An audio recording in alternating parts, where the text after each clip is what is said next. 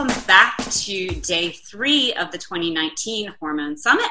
I am Christine Garvin, and wow, what a week it's been so far, right? I've just been blown away with the incredible information that we've gotten from our guests. Like, it's been so great for me, so I hope that the same has been true for you. But I'm particularly excited about today's guest because of the personal impact that she's had in my life over the last few months. So her name is Nicole Jardim, and she's also known as the Period Girl, and we'll get into why here in just a second. But I came across Nicole's work probably about 2 years ago for the first time, and I started following her, and that was really when I first started to understand, crazily at age 37, 38, about the impact of hormones just on my life as things started to shift and change. And of course, most of you know that I went through a pretty traumatic experience last year with getting a fibroid removed and then having multiple surgeries after that. And so really my big thing was after that, I was like, I need to balance my hormones. I need to figure this out. And it was very serendipitous timing because Nicole actually announced her apprenticeship right when I was desperately looking for something to help. And the crazy thing was, she was like, I'm not actually sure I'm going to be able to do it this year, because she was knee deep in this book writing process that actually will be coming out next year. And I'm so excited about it. But she didn't know she was going to do it. And I was like, oh my God, you have to do it. You have to do it. And thank God she sent out an email that she was doing it. And I was like, woo! And so I just have to tell you that it was such an incredible experience to do this apprenticeship with her, because she's so knowledgeable. She's so down to earth and so hardworking. It kind of blows my mind. And she's helped literally hundreds of thousands of women around the world with her work. So she has a couple of programs called Fix Your Period. And that's why she's known as a Period Girl, because she can really help you get out of the struggle that you've been having with your period and your hormones. And she also co-hosts an incredible podcast. It's actually my favorite hormone podcast, called The Period Party. And every time they have, a guest on there, I'm just blown away with the information. So before I could go on and on forever about her, but today we're actually going to tackle something that I really wanted to talk to her about, because so many women deal with this at least once in their life, if literally not every month. And she's going to dispel a lot of myths and give us some really good information about it. And that is the dreaded PMS. Ah! So thank you, Nicole, so much for being here. Oh my gosh, Christine, I'm just cracking up because I feel like I need to call you every morning so you can say what you just said. Talk about it. Boosting a girl's ego. Thank you. Thank you for that. All true. Oh my gosh. Seriously. Thank you for that wonderful introduction. I'm just like beaming over here. Seriously. Thank you. I so appreciate you saying all of those nice things. Yes. Oh my gosh. PMS. We definitely talked about it. Yeah, I know, right? Everybody's like, oh, great PMS. But literally everybody's like, just thinks that this is a normal thing for us to have, right? That it's just part of being a woman. So can you start just at the beginning? Like, a lot of people don't even quite understand like what PMS is and, how it comes to be. So can you tell us about that? Yes. I want to preface it by saying that this is, considered a syndrome. So it's premenstrual syndrome. And then there's premenstrual tension, or PMT. So that's other terminology for it. And it refers to a collection of physical and psychological symptoms that arise in a cyclical pattern, right? Or on a cyclical, in like a cyclical nature. And they coincide with the second half of your menstrual cycle. And so that's known as the luteal phase. And so these symptoms are usually anywhere, like people would experience them anywhere from like 2 to maybe 10 days before their period begins. And in most cases, they resolve when your period actually starts. And so a lot of women will say that to me. They'll say that they have all of these raging symptoms. It's just like saying things they shouldn't say and eating tubs of ice cream. Like your partner never knows whether angry you or happy you is going to walk in the door, all those things. And when their period comes, they're just like, oh my God, relief. So yeah. that's really what PMS is from a non-medical perspective, I suppose you could say. Mm-hmm. And I think that it's really important for us to understand too that PMS or PMS symptoms affect approximately half of all women worldwide. That's what the literature says. And in a number of studies, they talk about the fact that roughly 91% of women experience at least one PMS symptom each month. Right. I was like, that sounds a little bit more dead on than 91%, right? Right, the 91%, I know. I think what is really interesting about premenstrual syndrome, and I'm going to get into PMDD, which is premenstrual disorder. I'll talk about that. Right. But I think what's really interesting is that we, first of all, culturally, like you said, right, women don't even think that this is a real thing. They just think that this is just sort of their hormones acting crazy and it's causing them to have these problems. But ultimately, when you think about it, it has been characterized as a syndrome. It's very difficult to diagnose, right? Because there are so many different symptoms associated with it, and they can be very erratic. And some months you might feel okay, and then others you might not feel okay at all. Mm-hmm. So it's, again, from a medical perspective, it's difficult to diagnose. And so when I think about, PMS, and whether it's considered a legitimate condition or not, of course it is, right? Your symptoms are legitimate, but do we collectively have bodies that were designed to experience these symptoms and the extent of the symptoms every single month? I'm not so sure. Right. I really think that PMS is on a spectrum. And so it depends very much on what's happening, in your life and with your diet and all of these different factors that play into, all aspects of your health. Why wouldn't they play into something like this as well? Right. So that's a big part of this, I think. Do you think that women used to experience PMS as bad, 20, 40, 60 years ago? I mean, I know it's hard to say because there's not a lot of literature out there, but. Yeah, no, I think that's such a great question. I've thought about that long and hard, and I have no doubt that women experience these symptoms. I guess my point is that I like to think of PMS as premenstrual changes. Mm-hmm. And, there's a great website. It's called Menstrual Matters. And the researcher who runs it, she writes extensively about this stuff. And so she's talked about these premenstrual changes. And I really like this idea. I like the idea of describing it as that rather than so many of us have this syndrome, and of course all of the negative societal connotations that come with that. Right. And so how, it's more along the lines of like looking at this as a spectrum, like I was saying, and what are the changes that are happening every single month, and how extreme are they? Like how extreme are your moods, or how extreme is your bloating or your breast tenderness or breast pain? So how can you measure those based on the symptoms that you've had in previous months? And the best way to do that, of course, is taking charge of your health, tracking your cycle, really understanding what's happening on a cyclical basis for you individually. Yeah. Because you could go to a doctor and they may diagnose you potentially based on the guidelines that are currently out there. Or you could just say that, these symptoms may be reflective of what's going on with my overall health. It's just like, what we've talked about so much, right? This idea that your period is your fifth vital sign, and it's like a barometer of what's happening with your health. It's the same for PMS. PMS symptoms are coupled with that. And so I feel like that's really something that we, as PMS sufferers, need to start to reflect on and take action around.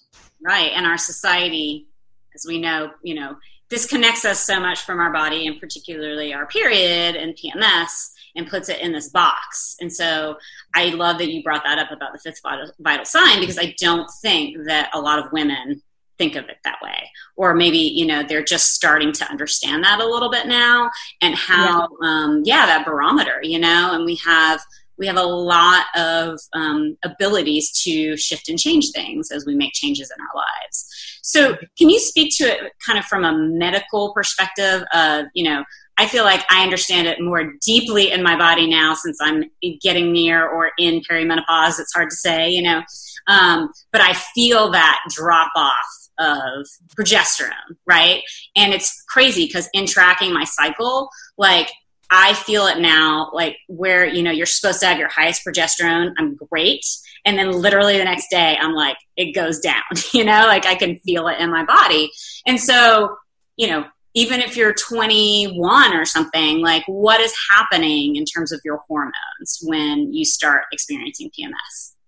Yeah, I'll get into that in just a second. I did just want to mention premenstrual dysphoric disorder because that ties in as well.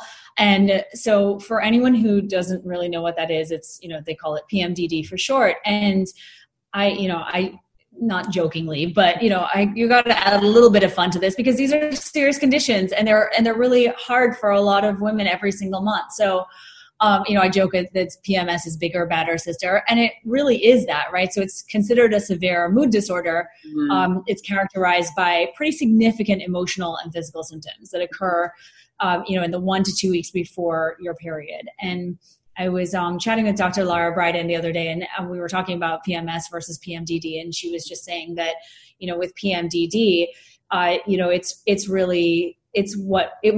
it usually starts like at the beginning, right? So right after ovulation happens and until the end of your luteal phase. So that's where, you know, PMDD shows up typically. Right. Yeah. And that it's like you said, right? That estrogen drop off right after you ovulate and progesterone hasn't quite kicked in yet. I mean, that's part of it for sure. And so, like I said, PMDD is just a more severe form of PMS. And, you know, it's not really just a matter of, you know, feeling a little bitchy every month. It really is much more comparable to debilitating, actually, and sometimes even traumatic symptoms that really impact a person's relationships, their careers, their life, their mental well-being. And like I was saying, you know, these symptoms really can range in severity because they are, you know, highly influenced by so many external factors, like we were saying, right? Like nutritional deficiencies, genetic factors, even our gut health, our blood sugar, any kind of excess psychological stress past what your stress threshold is, you know, and then of course that those all create hormonal upheaval in our bodies. And so that's where, you know, we run into these problems. So it really almost requires us to look on a deeper level, deeper and deeper to figure out what it is in our life or our lives that are triggering these hormonal imbalances or this hormonal cascade to happen. Mm-hmm. So yes. So anyways, that's PMDD. Right. And I totally don't remember the question you asked me.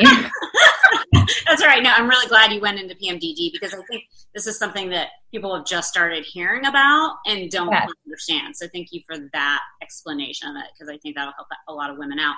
I was curious just from the hormonal medical perspective, what happens, post ovulation and what your hormones are going through at that point. Yes. Right. Okay. Yes. Good question. I was like, I know it's something to do with hormones. Yeah. This is what writing a book will do to you. Oh my God. I'm like, my ability to remember songs from the 90s is still very much on point, but remember what you just asked me 10 minutes ago and I have no recollection. Listen, I can sing New Kids on the Block songs from when I was in 6th grade. Haven't heard them in years, and I'm like, yeah, I got it. And I'm like, seriously, what did I do yesterday? I can't even remember. Yeah, I guess we should be glad the long-term memory is not shot, right? Yes, I feel comfort in that, I guess. Oh my gosh. So coming back to hormones and what's happening with PMS and just generally speaking, I think that it's so great for us to understand that there are, our hormones are cyclical. We have a cycle. That's what a menstrual cycle is. And this menstrual cycle is driven by the cyclicity of this hormone production. And usually, when I'm talking about that, we're talking about estrogen or estradiol, which is the more prominent hormone when we're still cycling, or prominent estrogen, that is. We have progesterone. We have testosterone that plays a role too. Anti-Müllerian hormone plays a role in our cycle. FSH or follicle stimulating hormone, luteinizing hormone or LH. All of these hormones come together kind of a juggling act. Yeah. Somehow they figure out how to make this whole ovulation thing happen and then for you to get your period every month. And so when it comes to something like PMS or even PMDD, there's so many factors that influence it, like I said. And so when we're thinking about what's happening with our hormones, we have a real buildup in the first half of our cycle, right? So your body is basically preparing a follicle that contains an egg that is going to be released in this amazing thing called ovulation. It's kind of like a volcano. And, it's just building and building. And what I have found is that, in that first half of the cycle, life is great. Things are pretty good for the most part. Not for everyone. But I'm feeling it. Right? Yeah. Oh, yeah. See, I just ovulated. So I'm kind of just like at that right over the hump. And thank God. I know. I was like, oh, yes, I've got my good vibes going for this interview. It's like, ladies, don't do an interview the day before your period. No, that's my 2 cents out of all of this. But, what's happening is you've had this huge buildup, right? So you've had estrogen building, you've had testosterone building, you have had, FSH and LH were also playing a role in all of this, but those two, estrogen and testosterone, those are really going to, they're going to help your mood. So they really do support your mood. In fact, estrogen is very much interconnected with serotonin production. So there are definitely mood things happening. And also estrogen helps with blood sugar, which is, something I want to talk about. And so when we cross we hit the crescendo, I suppose you could say, and then cross over and we move into progesterone territory. This is where a lot of us tend to run into problems. And so I think the first thing is that blood sugar thing that I mentioned. So estrogen helps with insulin sensitivity in the first half of your cycle. Progesterone doesn't necessarily have a negative effect on it, but what I have found is that when we're eating high sugar foods in that second half of our cycle, progesterone has a blood sugar lowering capacity. And so it'll lower those high levels of blood sugar too much. And so you have a bigger crash. So it's, I joke sometimes.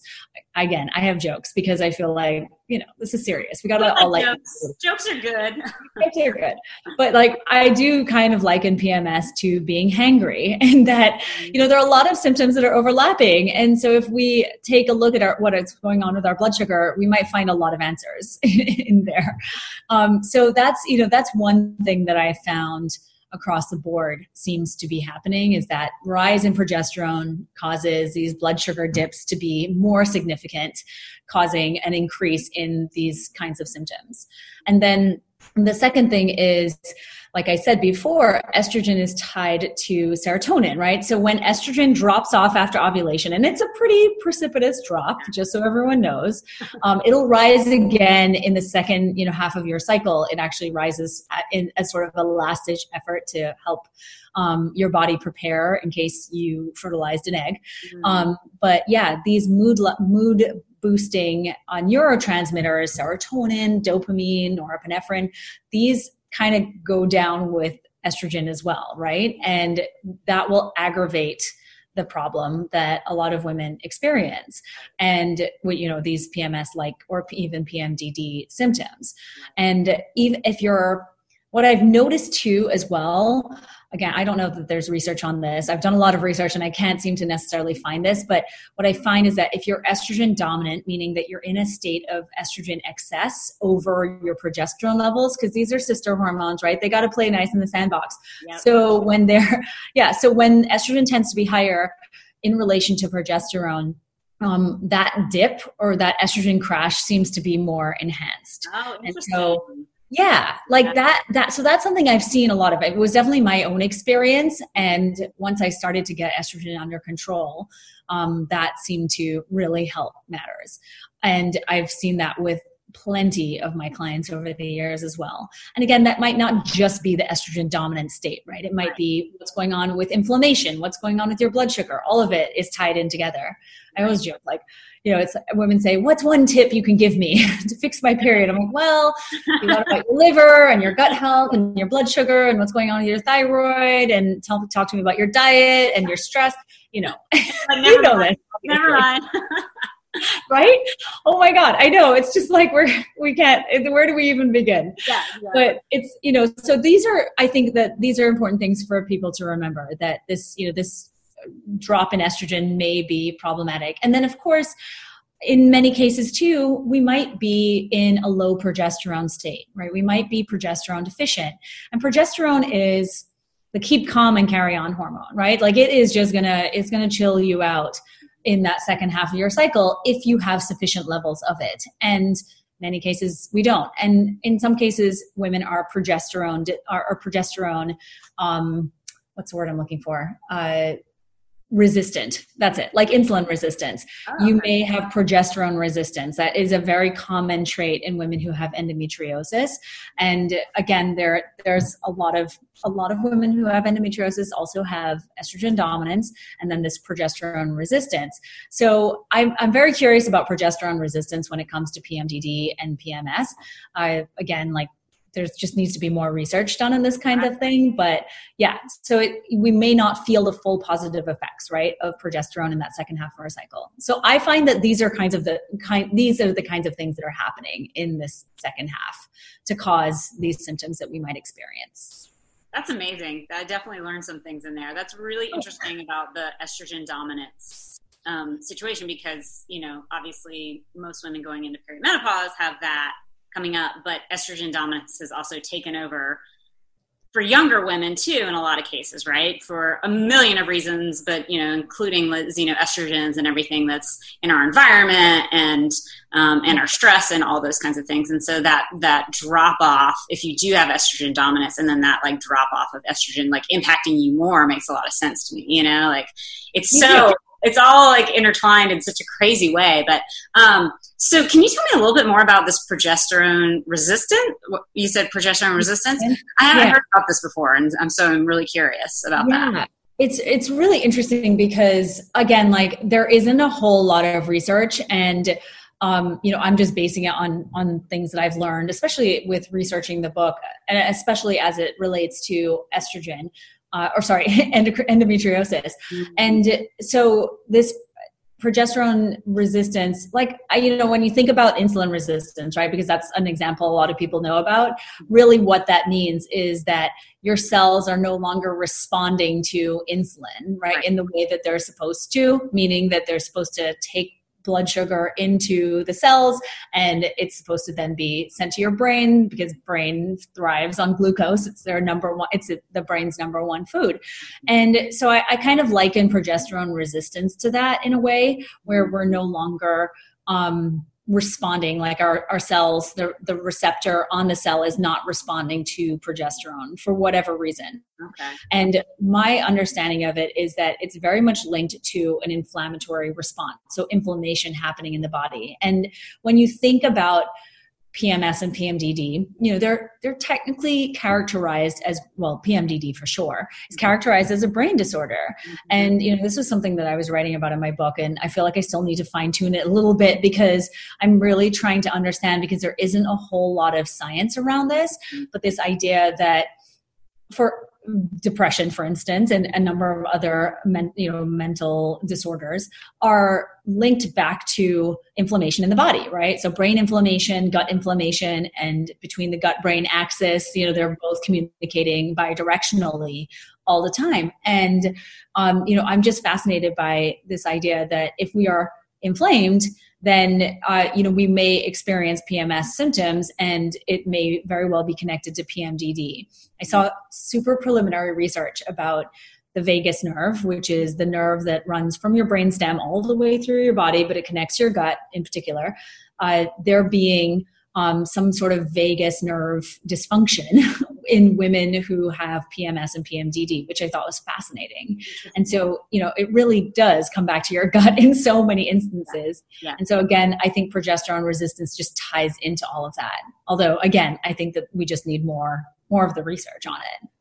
I know a woman who it's called cyclical vomiting syndrome. And somehow it's related to hormones. To the extent that they put her on a hormonal, I don't know if it's Depo. It's a shot, that she has to get, and it's the only thing that keeps her from like vomiting just crazy all the time. Right. And she's been on it. I mean, she's in her 30s now. And I think she was like 19 when she, first figured it out. But I recently read a thing about the vagus nerve being connected to cyclical vomiting syndrome. And so that, makes a lot of sense when you bring that up. And it's just like, this brain gut connection that we have going on, that we are just sort of on the precipice of figuring out, how it can impact us in so many ways. So I mean, even thinking about, is that something that you think to like talk to women about in terms of like working with their vagus nerve? I mean, is that part of the process? It's so interesting because first of all, I've never heard of cyclical vomiting syndrome. This is fascinating to me. It's not common for sure. Yeah, I'm sure it isn't. But I imagine that I'm assuming she's throwing up towards the end of her cycle. Is that what's happening? I don't know that specific enough because she's been on it so long, so she doesn't. But they tell her it's hormone related. Right.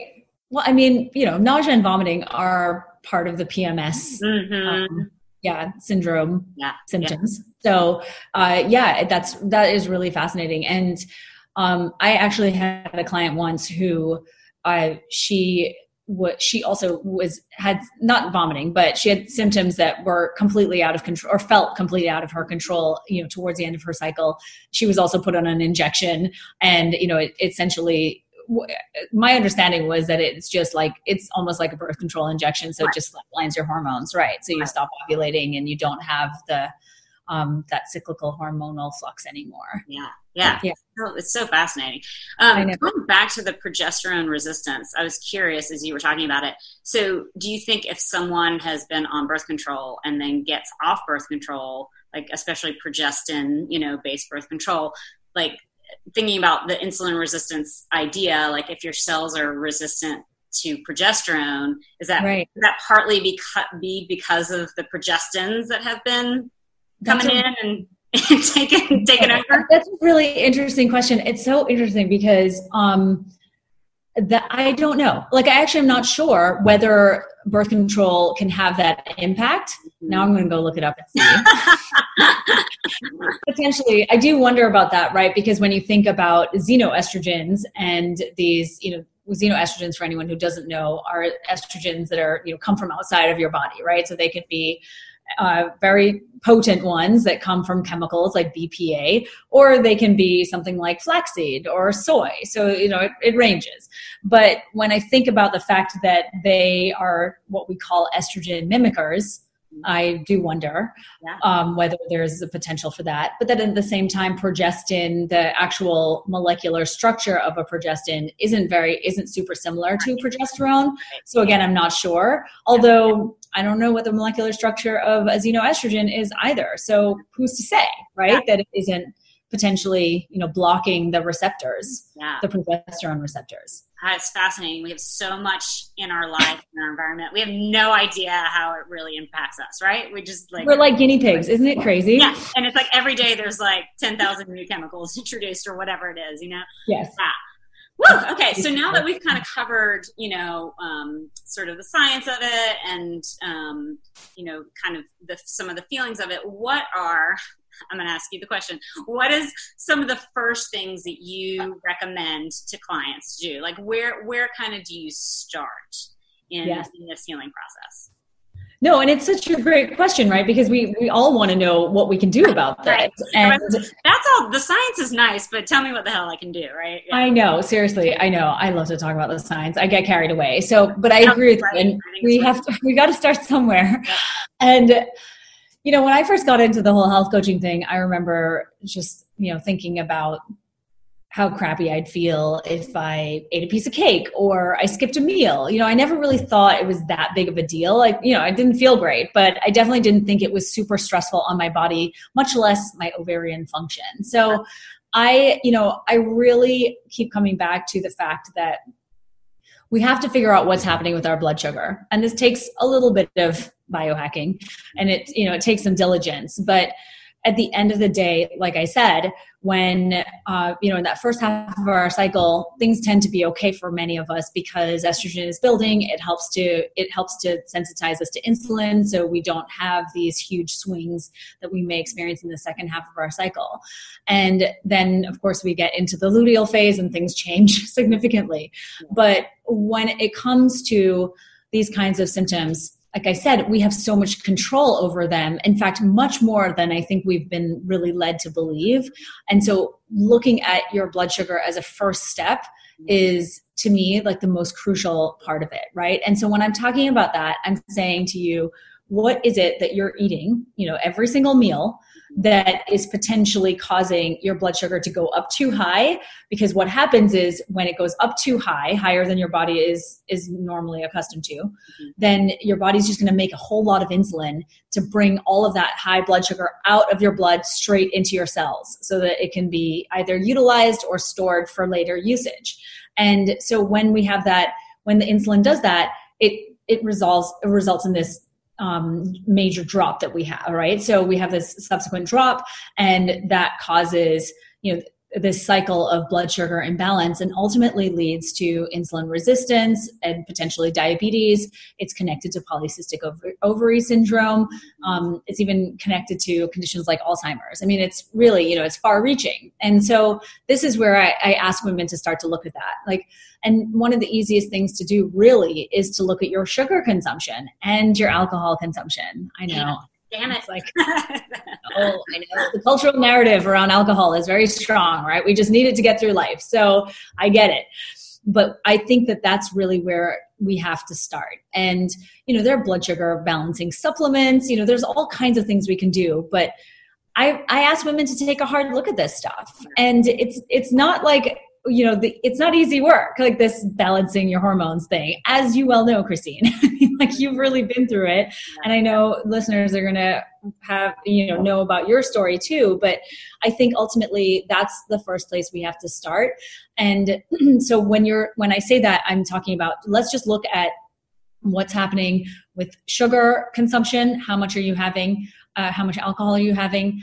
What's going on with refined carbohydrates in your life? So all of those, or if you start to really look at your consumption of those, I feel like it's going to make a huge difference in how your blood sugar stabilizes itself or doesn't, and also what your moods and your emotional symptoms are going to be like as well. Yeah. And so I always request women to start with breakfast. Just think one meal a day. Even if I had a client once who basically was eating a brownie from Starbucks and a large coffee every single morning. And she was like, I'm completely addicted. I cannot stop. I don't know what to do. And eventually, literally, we were on the phone almost every single morning. I was like, you're not going to have the brownie. And this. Yeah, let's literally try half decaf, half caffeinated coffee. Yeah. That's literally where we started. And then slowly but surely, we progressed to the point where she was having a breakfast with protein, fat, carbohydrates, what that is, like eggs, maybe some sweet potato, greens of some kind, or, some kind of cruciferous vegetables like broccoli or cabbage. That's basically it. Maybe some bacon if you want it, or some kind of sausage, something like that. So she got to the point where she was having that. Her shift in her PMS symptoms, because she was really struggling, was remarkable. And so I just ask women to try starting there. I mean, like if you feel inclined to make the changes, just some of the smallest things that you do, chewing your food. Yeah. I mean, just how your food digests so that your body can assimilate nutrients better. I mean, it's potentially life-changing. Yeah. And yet it doesn't have to be that hard, right? And as you know, I think that the sort of the conventional medical perspective is that, or the current paradigm is that really complicated. Let's not test your because it doesn't really mean anything. It's all too complicated. Right. Or it's just that your body is kind of a mystery, and I'm just going to either, give you a medication of some kind and send you on your way. And we have to be in charge of our own healing at this point, as far as I'm concerned, because you know this, multiple women come to us almost every single day saying that they are just not getting the answers that they need. And they know in their gut that there's something else or there's another way. And so I think it's up to us to just start to make these small shifts. Wow. So I would suggest that. And I would just say too, oh, sorry, you go ahead. I didn't know if you had a thoughts on this. Well, what I was thinking when you were talking, you know, it's interesting too, just like, I mean, there's extremes across the U.S. in food availability and those kinds of things, you know, but I live in Asheville where it's Foodtopia or whatever. And there's a lot of places that will have like gluten-free, dairy-free treats, right? But people kind of see those as okay to eat because they're gluten-free and dairy-free, but they're still refined carbohydrates and sugar in them too, you know? And so there's also an education, I think, that happens just on that basic level too, you know, like, we have all these things now that can seem healthy for us. And it's fine on occasion, but you definitely don't want to be eating that for breakfast, you know, like just from a brain function perspective. I'm sure your client that you walked through that process of changing her breakfast, like just having that brain fog gone, I'm sure, you know, was a huge thing for her. But yeah, really getting people to understand just like as much as possible, real food. Like real whole food that, you know, that comes from the ground or comes from an animal, like start there and really, like the fat and the protein, that being, you know, making sure you get that in every meal and then throw whatever kind of veggie you can in, you know, greens are a plus. Yeah. And those simple things and getting people and the dinner for breakfast idea, you know, that's what I'll tell a lot of people, just like flip that switch, you know, and you'll feel better. Yeah. It's so true. I know. And, you know, it's so interesting because I'm in Mexico at the moment. Like, you know, I've told you this. And I haven't eaten a single processed anything in 2 weeks since I've been here. There's a lot of processed food here, but it's not, I just, for whatever reason, there's been no crackers with like, you know, it's no snacky things at all. And trust me, lived on lots of snacks while writing this damn book. But yeah, you know, like, but I really haven't. And it is amazing. Like in 2 weeks, I've literally dropped like 6 pounds, which is unbelievable. Maybe because also I'm not as stressed as I was over the last 6 months, but still, like, it is incredible, ladies, seriously, how much your diet can shift your life in just 2 weeks. Yeah. And when you think about, you know, supportive supplements as well, there's a lot. I mean, there is so much. Like when I think about, you know, if you were to just even incorporate some beans into your diet, granted, if you're allergic to them or you don't believe necessarily in how beans, you know, are digested in our bodies based on paleo beliefs or anything like that, I get it. But just like some black beans. I mean, they contain a lot of different B vitamins. B6 in particular has been shown to actually improve PMS and PMDD. And in fact, this is done because these nutrients support your body's, your liver detoxification, which is your body's ability to detox excess hormones. So it is really incredible, you know, when you think about just like the lowly black bean. Yeah. You know, it's got these nutrients in it that will support this process.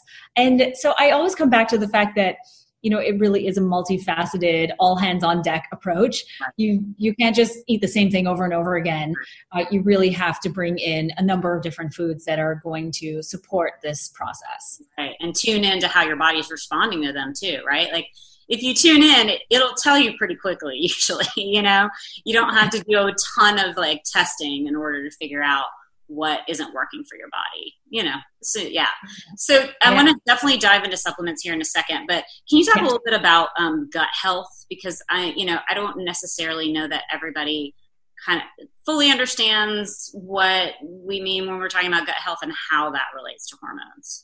Yes, I'm so glad you asked this. And, you know, I talked to you a little bit before about gut inflammation, potentially resulting in brain inflammation because of what's known as the gut-brain axis, which is the correspondence between the gut and the brain, and it's bidirectional. So something that's happening in the gut can influence the brain, and something that's happening in the brain can influence the gut. And so it's, you know, it's interesting, like when you think about being super stressed, you either have diarrhea or constipation. That's, one sign. It's also, when you think about getting bad news, you immediately feel like a pit in your stomach. That is that gut-brain axis and the communication between the two.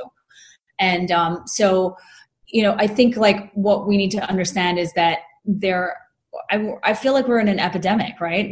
We're in a gut health crisis epidemic. And we, generally speaking, just in the research I've been doing, like the sheer volume of research for this book, what continues to come to light is the fact that gut dysbiosis, which for anyone who does not know what that is, basically that is when your gut bacteria are not playing nice anymore with each other. So there's some problems there. And then leaky gut, which means that the intestinal barrier, so it's only one cell thick, which is crazy, plus a little mucus lining, has become inappropriately leaky, right? As Chris Kresser will say, he's like, it's supposed to be kind of leaky, right, but not too leaky. And so you get to the point where too large particles are being released into your bloodstream. So both of these trigger, all kinds of problems, but one is like a continual sort of immune reaction, right? So think of your immune system just waiting right on the other side of that intestinal lining. And what's happening is your immune system, those little soldier guys, they're basically there to attack anything that passes through that's not supposed to be in your bloodstream. And that's an immune response. Every single day, that immune response potentially becomes an autoimmune response, and that's like an autoimmune condition. And so everyone knows those. They're rheumatoid arthritis or multiple sclerosis or anything that ends with IS, basically, which means inflammation. Yeah. And so that's really what it comes down to, right? Is this unseen, somewhat unknown inflammation that's occurring in our bodies. It's not the same as like if you were to get a big cut on your leg, right? And you've got, it's like, it's all red and bloody and it's inflamed. Right. It sort of is like that. It's just happening inside and you don't really know. It can go on for years. And so I think that that's the root of all of this. Like, I always think back to that, once I started to get my gut health under control, my life completely transformed. I mean, from PMS symptoms to period pain to chronic yeast infections and bacterial vaginosis. I mean, girl, I had it all. So I feel like, it really was life altering. And that's, what I continually come back to with women who are experiencing all of these symptoms is that if your gut's inflamed, it's very likely that your brain is inflamed too. And if your brain's inflamed, you're going to experience these cyclical symptoms at a heightened level. And so once we start to think about chewing our food, getting testing to figure out what is happening, is there dysbiosis? Do we have small intestinal bacterial overgrowth? Do we have a parasite? Do we have candida overgrowth? What is going on in our gut? And then really taking a functional medicine or a holistic approach to addressing every stage of our gut health, whether it's, from chewing our food, our oral health, our stomach, are we producing enough stomach acid to break down said food? All this great food that we're eating, it has to be broken down. Yeah. And then what's happening with the microbiota in the small and large intestine. So it's, it's a multifaceted approach, but I really think that that's, it's life altering. Yeah. And, I've kind of focused on gut health in a lot of these interviews, just asking about it because I think so many women don't really understand that connection between their hormones and their gut. And that, when clients come to me, I'm always like, okay, we have to start with your gut health before we dive into, anything really around your hormones, especially like, do we need to do testing right off the bat? Maybe not, because we want to get your gut working properly, making sure that, you can digest all your food. I just heard recently, like 80% or more of people suffer from hypochlorhydria, which is, low stomach acid. And it's like, if that doesn't work, the whole rest of the system is not going to work properly, right? And you've got your estrobolome, the part of your microbiome that processes estrogen to get it out of your body. If that ain't working right, then boom, you've got estrogen recycling in your body too, right? Yeah. So, and on that note, can you tell us just a little bit about the liver impact? Because that's another thing that I think, a lot of women don't necessarily know. Oh my God, our poor livers. I swear to God. I mean, it's just like crazy when you think about the liver. Yeah. So the liver, our livers are, I feel, very underappreciated. So I definitely much, do yeah. not appreciate my poor liver. And I'm one of these people who does not have great detoxification genes either. So my genes that are responsible for helping this detoxification process don't work that great. A few of them are MTHFR. That's one that we all hear about a lot. And then the other one is COMT, C-O-M-T. Which is, I'll talk about that in a second. That's part of the phase 2 of liver detoxification. But so when we think about our livers, and detoxification generally, I think we all think of green juices and going on a fast or something like that. But it's not really that. Your liver is detoxing all day, every day. And it even has its own blood circulation system. It's called a portal system. It's quite amazing, actually. It's this whole complex process. And just a reminder for everyone watching, it's like your body is so unbelievable. It is working so hard for you, and it gets the food scraps sometimes, and it's still just trying its damnedest. Totally. It's like, I'm going to get you better. I know, exactly. So it's just like, even if you don't want to make the change, just try making the change for your poor liver. Truly. So, okay. So phase 1 and phase 2 of liver detoxification is what we want to be focused on when it comes to estrogen detoxification. There's a phase 3, which you just mentioned, which is in the gut, and that's got to do with the estrobolome. So phase 1, we have this, we have this process which basically takes all of these very toxic chemicals and your hormones and things like that as well, and breaks them down into sort of the intermediary toxins, so to speak. And so with your hormones, what's happening is estrogen in particular is being broken down into 3 metabolites. We've got 2-OH, 4-OH, and 16-OH. I'd say the names, but they're long and complicated. Yeah. We're like, OH, okay, got it. OH, 2, 4, and 6. So just think of the 2, 4, 6 pathways. And then in phase 2, what's happening is 16-OH is taken and it's turned into estriol, which is another type of estrogen. And then 2-OH and 4-OH are transformed in that second half of detoxification, or in phase 2, and they're turned into another type of estrogen, right? So another sort of breakdown or metabolite. And that's then packaged off and sent to the gut. So these are now broken down, right? So in phase 2, it's fully broken down. And your gut now receives this fully broken down estrogen. And then what happens is the estrobolome, like you were talking about, they are responsible for just like further processing and removal, right? So it's like unceremoniously dumped literally in the toilet is what's supposed to happen, because Sarah Gottfried says that. She talks about estrogen as a use it and lose it hormone. And so the idea with estrogen is that your body uses it, it's great, awesome, and then it really is meant to just be sent. Right, exactly. Down, as Carrie Jones says, the sewer pipe. And so, like when you think about all of these phases, right, this is a very intricately orchestrated process. So if your phase 1 and phase 2 need specific nutrients, right? They need huge amounts of antioxidants. They need a lot of water, so drink up. They need a lot of B vitamins. They need all kinds of different vitamins and minerals and nutrients. And so if they're not getting those nutrients, so if there's, it's like almost like a crack in the pipe, for instance, and you don't have the stuff to fix the crack in the pipe. And so it causes problems, right? There's leaks, there's issues. And so it's the same thing, right? Your phases don't have these nutrients. And so they're sort of just trying to make do with what they've got. And then what happens is these estrogens are not broken down properly. So they're potentially recirculated from your liver. And then in your gut, if you have too high beta-glucuronidase, which is, a compound that basically turns all of those neatly packaged estrogens back into, estrogen that can be used. And then they leave your poor gut. Your gut's like, all right, I can't do anything with this. I got to send it back out into. I know. So like you said, estrogen recycling, it's totally that. And then you end up in a situation where you've got more estrogen circulating than you originally had, which is annoying. And it just builds on itself. And it just gets worse as we get older, because we just become less resilient, unfortunately. I mean, like you need to work harder in order for your liver to work better in your 30s and 40s, for sure. Absolutely. Yeah. And I mean, to that point, in my own experience, with a fibroid, and it's something that I tell women that are dealing with fibroids, like definitely you got to get your gut health together. You've got to, work on your insulin. But for me, I was like, I was paleo. I was, my digestion was good in terms of what you normally would think of with people. And I realized over the long term, it was my liver. Like, I think I haven't done genetic testing to find out about, my detox, but I'm almost positive it was really about my liver, because I was having literal liver pains when I would drink alcohol.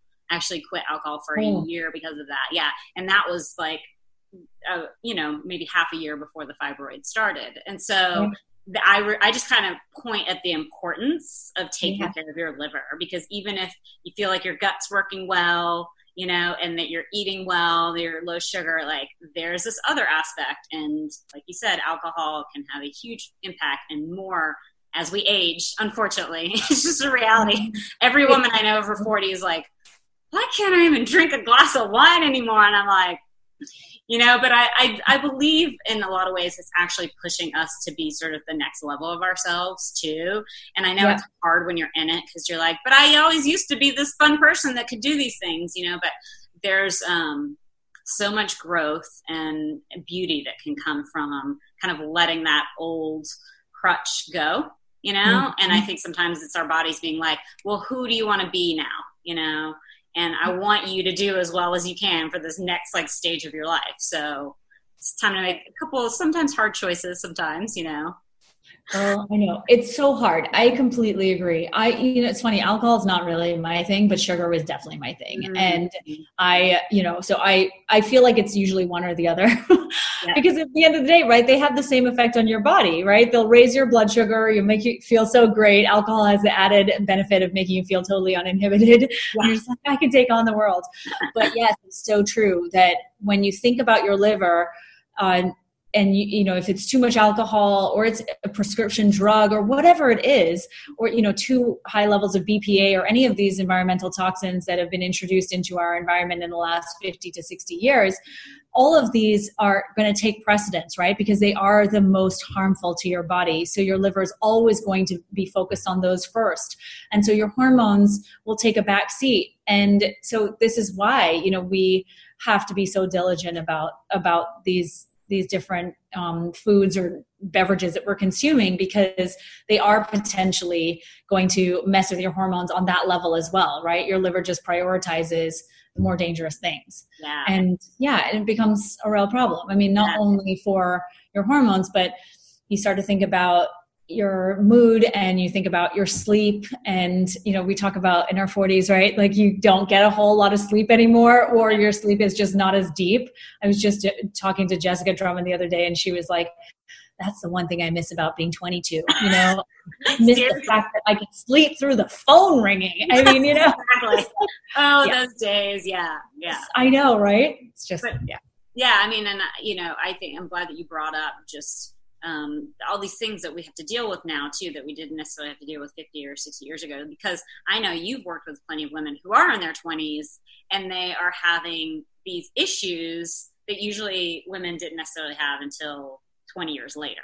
Right. Exactly. Yes. And so it's like, it doesn't matter what age you are, like, this is good for everyone, so yeah. So, it's like a notification on my computer that just went really loud. No, sorry. Yes. Keep going.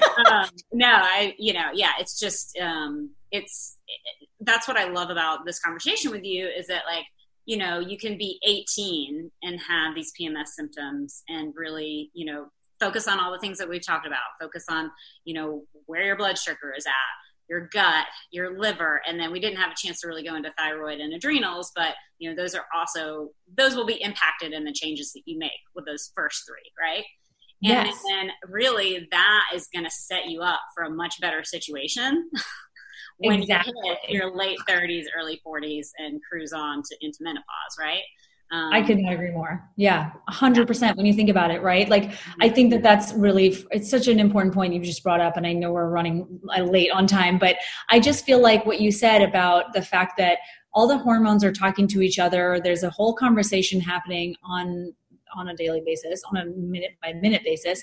And the fact that, we can't continue to look at all of these organs and systems in our bodies in isolation. Like they're all in communication. And so, of course, like you said, your adrenals, of course, they're affected by your blood sugar too, ladies. Mm-hmm. And so is your thyroid. Thyroid's affected by excess estrogen. So there's, all of this complex interplay that we need to take into consideration. And that's why I think women are so confused by the terms hormonal imbalance or imbalanced hormones, because ultimately it just feels like, oh my God, there's so much happening. Where do I even begin? Yeah. And like we were saying, blood sugar, or at least starting to just look at that and look at how the nutrients you are actually getting. Like keep a food diary for a week and see what you actually are eating. Because we love to gloss this over. We love to it's amazing, right? How amazing our diet is. I'll talk to a client. They're like, "Oh yeah, no, I eat pretty well." And I'm like, "All right, we're going to do a 3-day diet." And then they're like, "Oh, it was just a weird time. I don't normally eat like this literally every time." I know. How do you have It's no shame, right? Because we've all been there. I'm the first to talk all about how great my diet is. And absolutely. And I'm like, oh, wait. And then you're like, oh, I ate that thing there. And yeah, grab that little snack there. Yeah, it's amazing. But I know.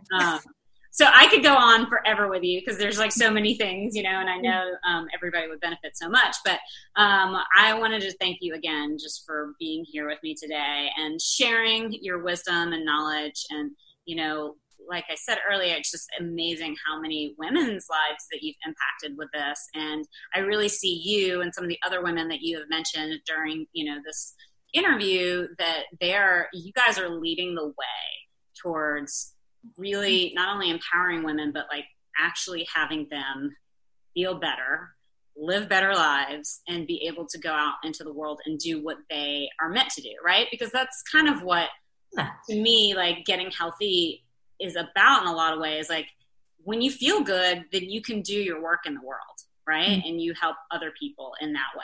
And so, we needed a revolution, and you guys are here like leading it. So I appreciate that greatly. And I know all the women listening also feel the same way. So tell them how they can get in touch with you and, any projects that you have coming up. Yes. So everyone can find me on my website. It's NicoleJardim.com/blog if you want to check out my blog. And of course, you mentioned the Period Party. So that's the podcast that I co-host with my dear friend, Nat Kringudis, and my Australian girl. Yeah, right. I know, exactly. And so, we have tons of episodes. I think we're at like 160 at this point. So there's a lot of episodes there. Yeah. And then, you can also, like I said on my site, you can go take my period quiz. So that's a great way to kind of figure out what might be going on, or at least start to figure out what's going on. And then I've just finished, I've mentioned this, writing a book, which is coming out in April 28th, I think. Yeah, April 28th of 2020. Maybe we're so excited. Plan right now. See how edits go. Yeah. But yeah, so that's titled Fix Your Period. And that really is so much of this protocol. It includes a 6-week protocol on how to fix your period problem. Oh. Yeah, I know, right? That's the goal. I mean, like I like we were saying, right? You can definitely spot treat, right? You can take some magnesium and you can take these different supplements and you can try a few food changes and whatnot. But at the end of the day, some of us just need a bit of an overhaul. And so that was really what I was going for with the book. Yeah. Awesome. That's so incredible because, that, like we said earlier, it's like, I love people to actually understand the science of it. And then it's like, we also got to give the protocol, right? Because people are like, okay, I need to like change things. So what do I do? So it's really exciting that this book is coming out. And thank you for sharing that with the world. And I know it's been like birthing a baby, right? Like that's what they say. 9 months. So then you get to watch it grow. So hopefully that will be a wonderful experience. I hope so. Yeah. Oh my gosh. Thank you, Christine. Absolutely. All right. Thank you guys so much for being here for day 3. Be sure to tune in tomorrow for some more awesome interviews. We're still getting into hormone lab testing, which can be helpful if you need a little help figuring out what's going on and some other great stuff. So I will see you guys tomorrow. Bye.